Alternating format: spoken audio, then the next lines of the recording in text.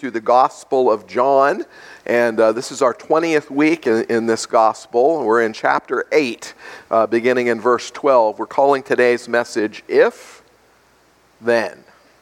If Then. If wishes were horses, beggars would ride. That's something that my grandma used to say to me when I was a little kid. I never knew what it meant. I had no idea what it meant. I knew what it meant. It meant no. So if we were in the store and I said, Grandma, can I have that or can we buy that? If wishes were horses, she'd say, and off we'd go. And all I knew was it meant no. And so when I was thinking about this message today, if then, that little phrase just came back to my mind. So I did a little bit of research on my friend Google and found out that this little poem, as a matter of fact, let me read the whole poem for you. If wishes were horses, beggars would ride. If turnips were watches, I'd wear one by my side. If ifs and ands were pots and pans, there'd be no work for tinkers' hands. This proverb or this nursery rhyme was first recorded clear back in 1628 in a collection of Scottish proverbs. And the rhyme suggests if wishing could make things happen, then even the most destitute people would have everything they wanted. Well, our text in the Gospel of John today is a fairly lengthy passage where Jesus is engaged in conversation and in debate with his critics and his enemies.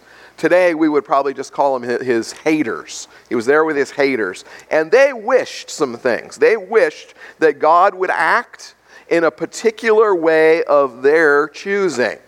And they wished that Jesus would stop messing with their preferred system of things. If wishes were horses, beggars would ride. Well, we're not going to look at every verse in this passage, but we're going to examine a series of statements that Jesus makes throughout this passage. And these statements all include promised results. Now, you might remember that last week, we saw these same religious leaders try to test Jesus by bringing him a woman that was caught in the act of adultery. And instead of falling into their trap, we saw that Jesus humbled his critics while at the same time exalting this woman who had been caught in sin. Rather than dishing out condemnation or compromising God's word, Jesus carefully balanced all of that and showed great compassion toward that woman as he encouraged her to go and sin no more. Well, now those same critics are back again. There's more of them this time. And this time, though, it's Jesus that kind of goes on the offense, if you will. And he begins by making a very bold statement about himself that causes these religious leaders to launch into all kinds of false attacks and accusations and even death threats towards Jesus. So I want to read the first part of this text together with you. The words are going to be on the screen. This is John 8, verses 12 through 16. Let's read this. Again, Jesus spoke to them, saying, I am the light of the world. Whoever follows me will not walk in darkness, but will have the light of life. So the Pharisees said to him, You are bearing witness about yourself. Your testimony is not true. Jesus answered, Even if I do bear witness about myself, my testimony is true, for I know where I came from and where I'm going. But you do not know where I come from or where I am going. You judge according to the flesh. I judge no one. Yet even if I do judge, my judgment is true, for it is not I alone who judge, but I and the Father who sent me. Amen. The Word of God. Well, as we work our way through this chapter, we're going to see Jesus make several of what we're calling conditional statements. And while they are directed at the religious leaders and the critics of Jesus' day, they are still very true statements that can impact our spiritual life and our growth today. Now, a conditional statement is one that puts forth a cause and an effect or an outcome. They're often phrased in an if-then pattern. Let me give you an example. If you stand in the rain, then you will get wet. Cause and effect. Jesus often used this form of logical teaching or persuasion to get across his points on spiritual truth. He would often use physical examples from agriculture or everyday life to illustrate very relevant spiritual truths.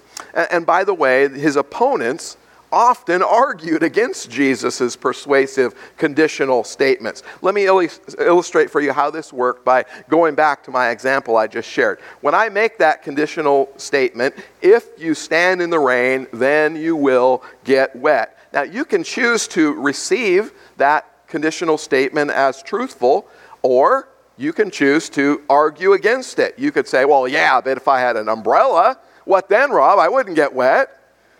Or you could say, well, what if I stand partially under the eaves of my house and I only get half wet? Then am I really wet at all? What about that, Rob?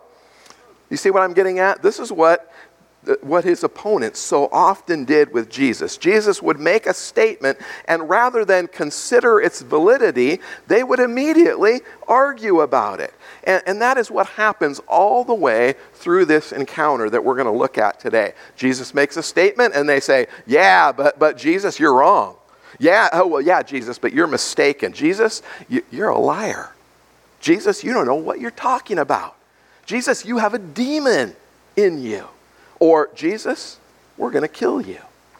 All of those statements come up in our text today. So today, we're going to look at 4 of these logical conditional statements that Jesus makes, and we're going to apply them to our spiritual walk. But before we do that, I want to briefly consider the 2 I am statements that Jesus makes to begin and to end this conversation. They're like bookends of a library of crucial spiritual truths. Jesus begins and ends with an I am statement. And if you remember all the way back to our introduction in the Gospel of John, we said that John includes 7 key I am statements in his Gospel. And those are to link Jesus directly to the personal name of God. Yahweh. In English we say Jehovah, but in Hebrew it is I am, the personal name of God. We saw the first one in John just a few weeks ago in chapter 6 when Jesus announced, I am the bread of life. You remember that after he fed the large crowd of people from one boy's sack lunch? And then today, Jesus begins this conversation right out of the gate by announcing to his critics in verse 12, I am the light of the world. Whoever follows me will never walk in darkness, but will have the light of life. And so the Pharisees, when they hear that, it just drives them nuts. And they immediately go on the attack. They say, in essence, in verse 13, Jesus, you're a big fat liar. You're a big fat liar. And then they say, you can't just declare something about yourself to be true. You can't bear witness to yourself, Jesus. But Jesus' answer in verse 14, he says, hey, my testimony is true. And in fact, my judgment is true. And in fact, I bear witness about myself, and the Father bears witness about me as well. So there you go, guys. So we can choose to walk in the light, following Jesus, or we can choose to do things our own way, which is kind of like stumbling around in the darkness. And these religious leaders, they chose the darkness. And so this morning I want to say, what about you? What about me? What will we choose? So Jesus begins with one startling I am statement, and then he ends with another I am statement that is even bolder. Let's read the last part of the conversation in verses 58 and 59. Jesus said to them, truly, truly, I say to you, before Abraham was, I am. So they picked up stones to throw at him, but Jesus hid himself and went out of the temple. The Word of God. So this I am statement is not really even one of John's 7. And that's because in this passage, there's no analogy, there's no metaphor, there's no hidden meaning. Jesus clearly and boldly takes the personal name of Jehovah God, I am, and he applies it right to himself. Remember, any time that Jesus says or prefaces his statement with truly, truly, then something big, something super important, something vital is about to be laid out. Truly, truly, I say to you, before Abraham was, I am. There are no cross signals here, are there? Jesus equates himself with the Father. And the officials are so enraged that they attempt to kill him right there on the spot. They're ready to just stone him to death. Sadly, the leaders don't care, though, do they? You know, Jesus knows who he is. And he knows why he came, and he knows what he has to offer. But these leaders, charged with protecting the spiritual welfare of an entire nation, reject these truths because they just don't fit with their personal viewpoint or agenda. And so again, I ask, what about you and me? What about us? Well, now let's explore these 4 conditional statements that I was telling you about to see if we really know him. Do we really know Jesus? The first conditional statement is this. It has the theme of truth, and here's the application. If we hold on, then we really know. If we hold on, then we really know. Let's read verses 31 and 32 together. So, Jesus said to the Jews who had believed him, if you abide in my word, you are truly my disciples, and you will know the truth, and the truth will set you free. So in this conditional statement, Jesus makes it clear that his word is truth. And that by abiding in or holding on to that truth, we will find freedom. Now, we've probably all heard people say something along the lines of, well, that's your truth. I have my truth, you have your truth, everything's fine. But here, Jesus tells us that there is no such thing as your truth or my truth. In fact, there is only God's truth. Truth is, we could say, transcendent.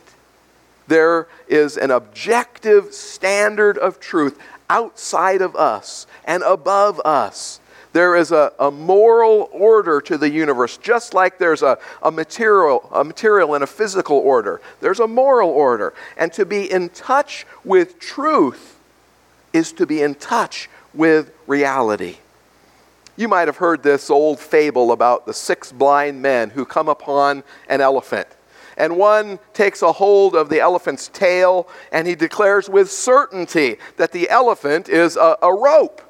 And another blind man felt the elephant's great side, and he says, it's a wall. And another felt the ear and said, well, it's a fan. Another felt the tusk and said, it's a spear. And on it goes. You get the idea. And the story is supposed to demonstrate the idea of pluralism, that people have many different opinions about what truth is, and that all of those opinions are valid. It's supposed to show that no one really understands reality. Nobody really has a corner on the truth, and that we should therefore be open and tolerant of all ideas. But really, there's a couple of problems with that conclusion. And the first one is this. All the men in this fable are what? Blind. They are blind. And so the implication is then that we're all blind. Nobody really knows the truth. And yet, the real truth is that God has opened our eyes, and he has revealed his transcendent truth to us in Jesus Christ. Jesus is the embodiment of truth. Well, the second problem with their little story about the elephant is that all of those men are wrong. Is that right? The elephant really exists, and he truly is an elephant. He's not a rope or a fan or a wall. He's an elephant and nothing else. So we could say then that God is the elephant, and that many people in Jesus' day and many people today have agreed not to see or talk about him with any degree of certainty. We can't really know. And so you have your truth and I have my truth. Even though Jesus' own statements are filled with certainty. Everything that Jesus said is filled with certainty. In a few more chapters ahead, we're not there yet, but when we get to chapter 14 in John's Gospel, we are going to consider this very divisive and yet completely certain I am statement of Jesus, where Jesus says, I am the truth and the life, and no one comes to the Father except through me. That's a pretty bold statement, isn't it?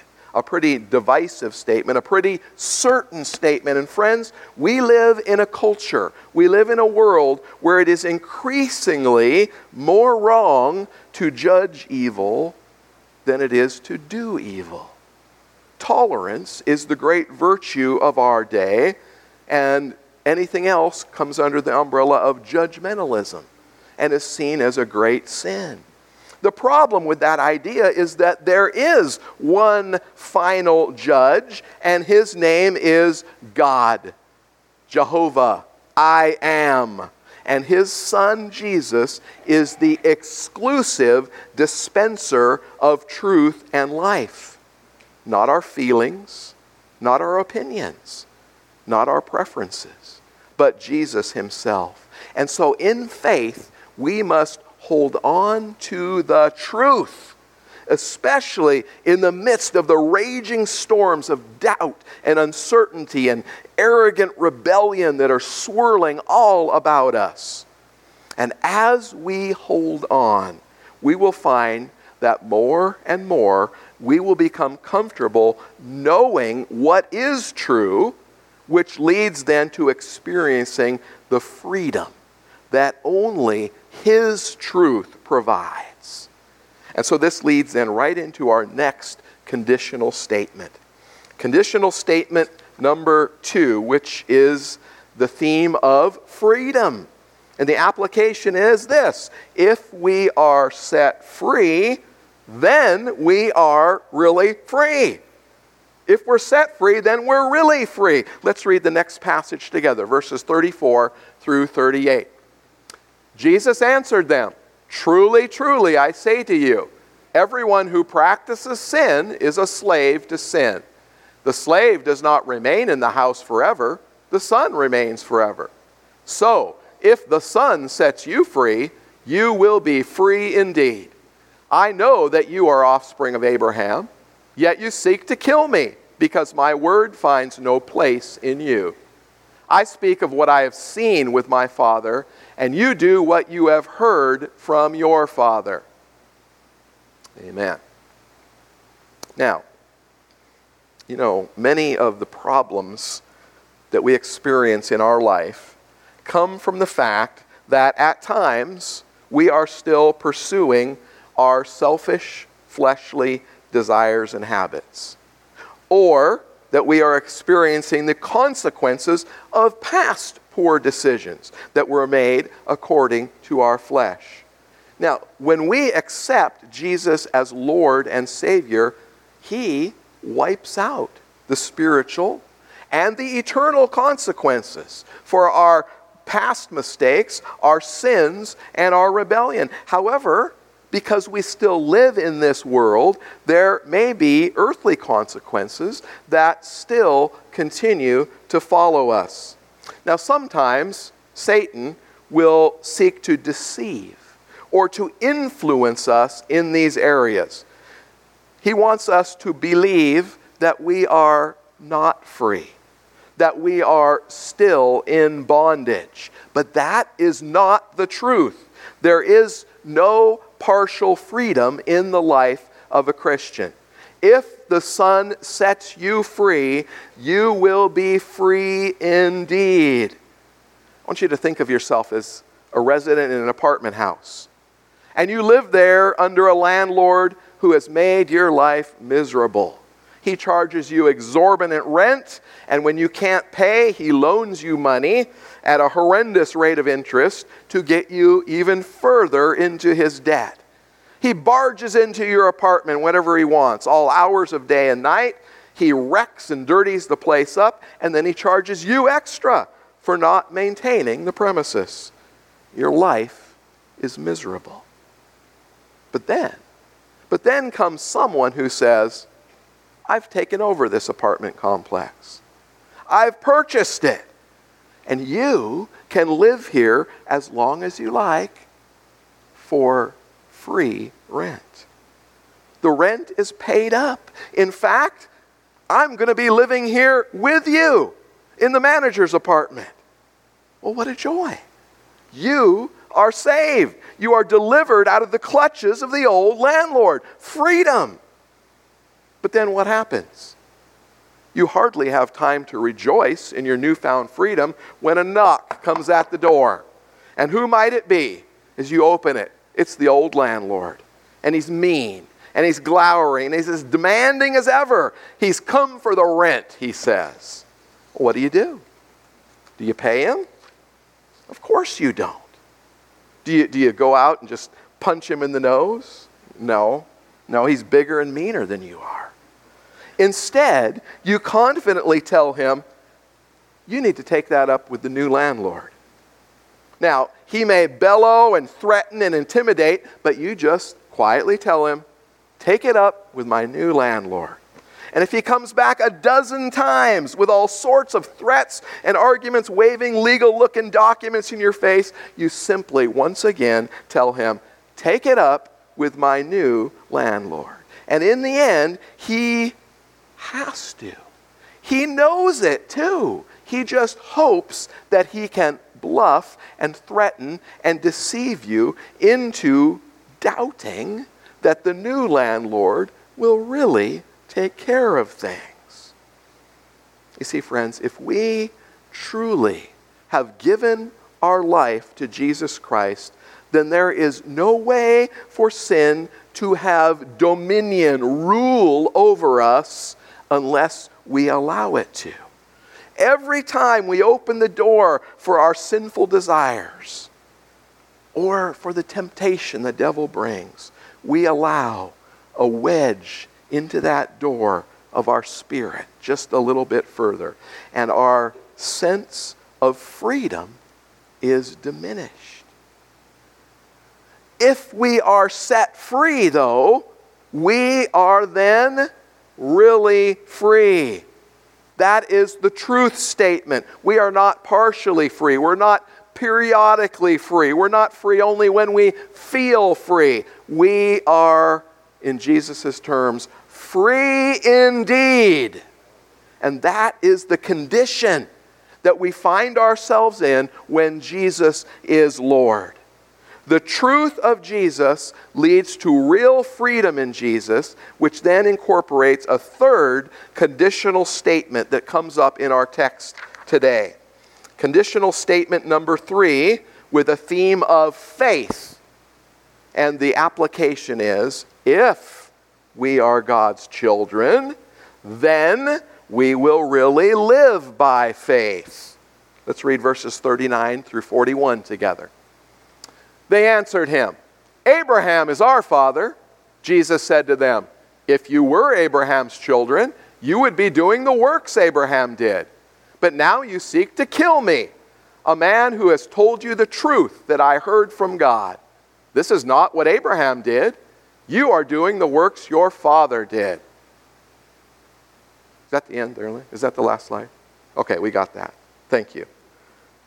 So, let's talk about Abraham for a moment. In this next section, the religious leaders, they make their stand based on their heritage, right? We're children of Abraham. They make their stand on their past, on their family connections. We're children of Abraham. That's all that matters. Quit telling us, Jesus, about your so-called truth and freedom. We already have our own truth and our own freedom. But you see, friends, Jesus wants us to understand that our salvation, our spiritual standing, our future hope, none of these are guaranteed because of who our ancestors were, or what country we live in, or how secure we feel. If we want to be a part of God's eternal family, all that matters is our faith. And that faith must be real, and it must be active in order for it to be effective. If we are God's children, then we will really live by faith. Now, Abraham was the first man chosen by God for a role in the plan of redemption. It was Abraham who God chose to be the father of many nations, simply because it was his will.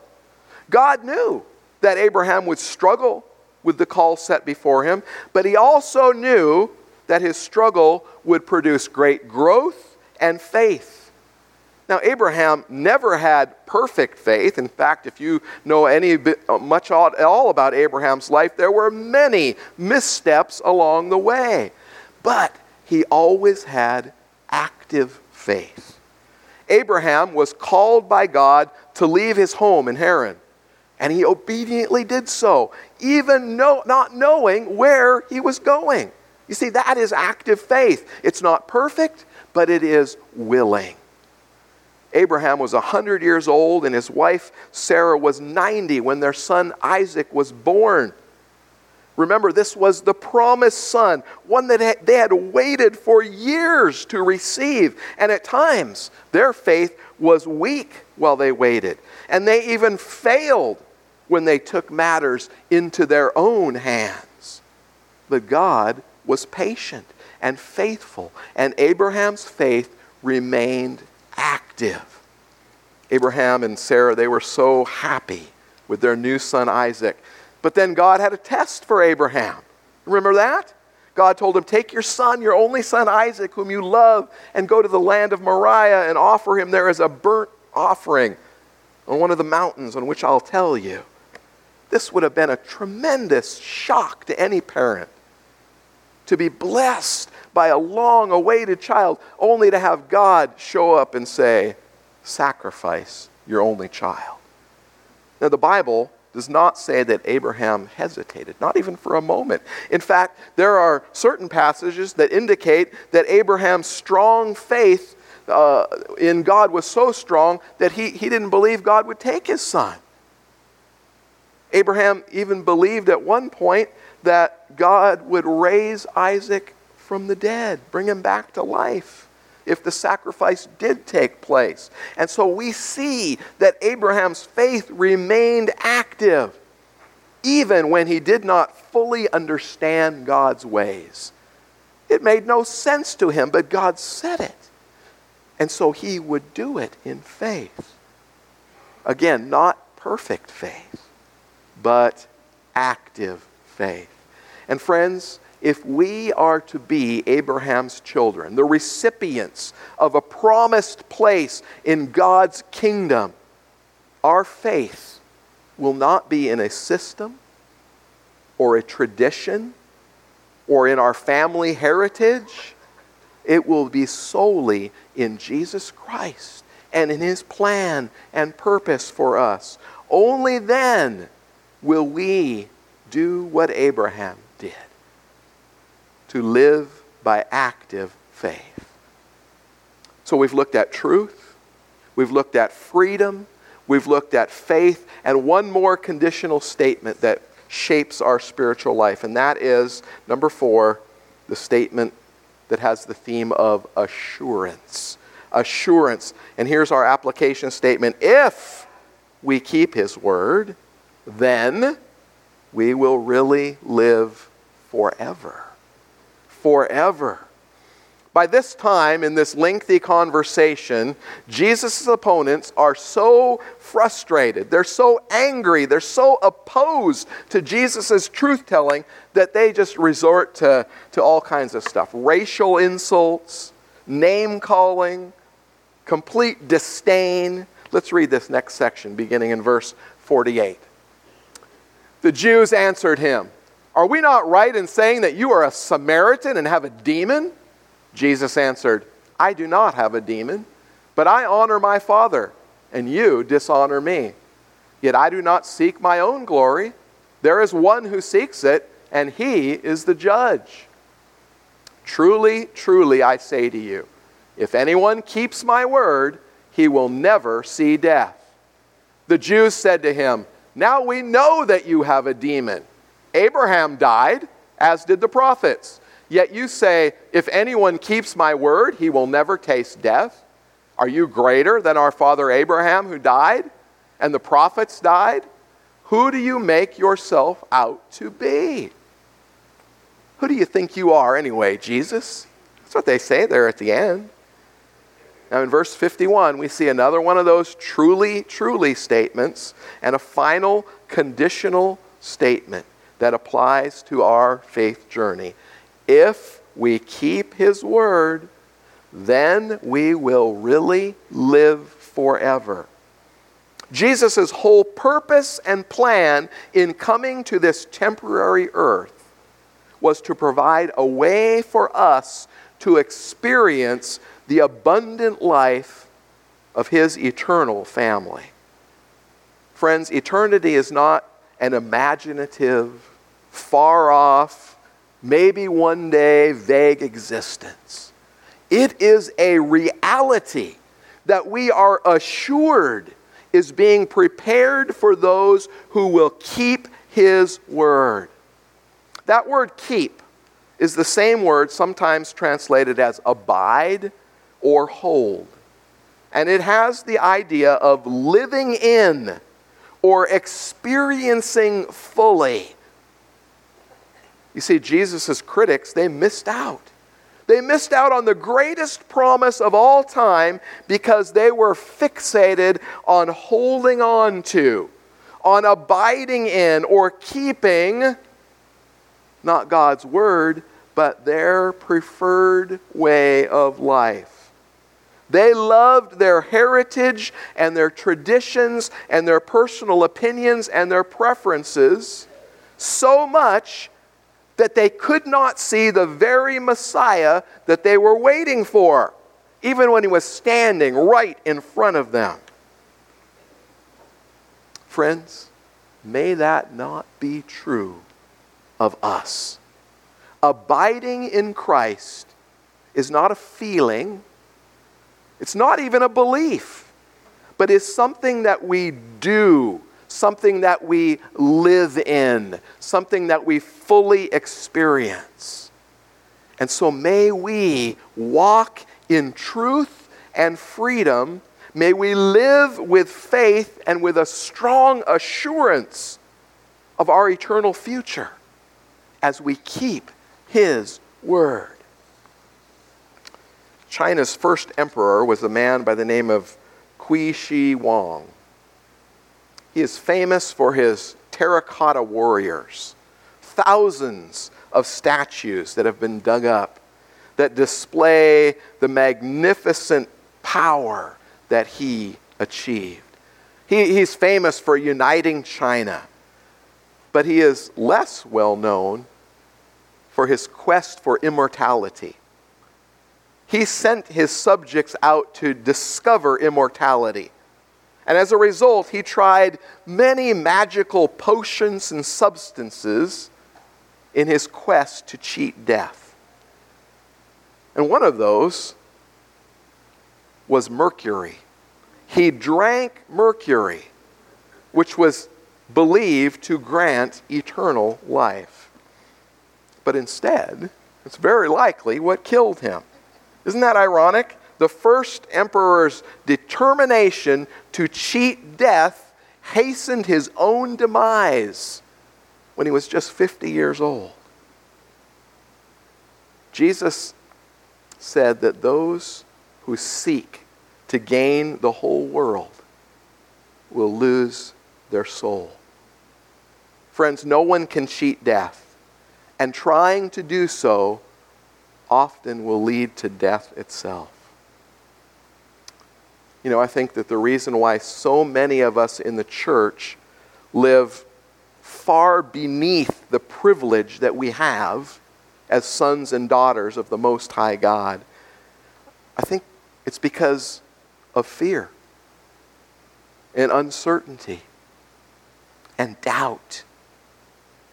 Trusting in the things of this world more than trusting in God and His Word and His plan and His truth. However, if we can put these if-then statements of Jesus into action in our own lives, if we can apply them to the choices we make and the way that we live, then we will grow and we will begin to experience more and more the abundance of really knowing Him with real freedom and real faith as we prepare to really live forever with Him.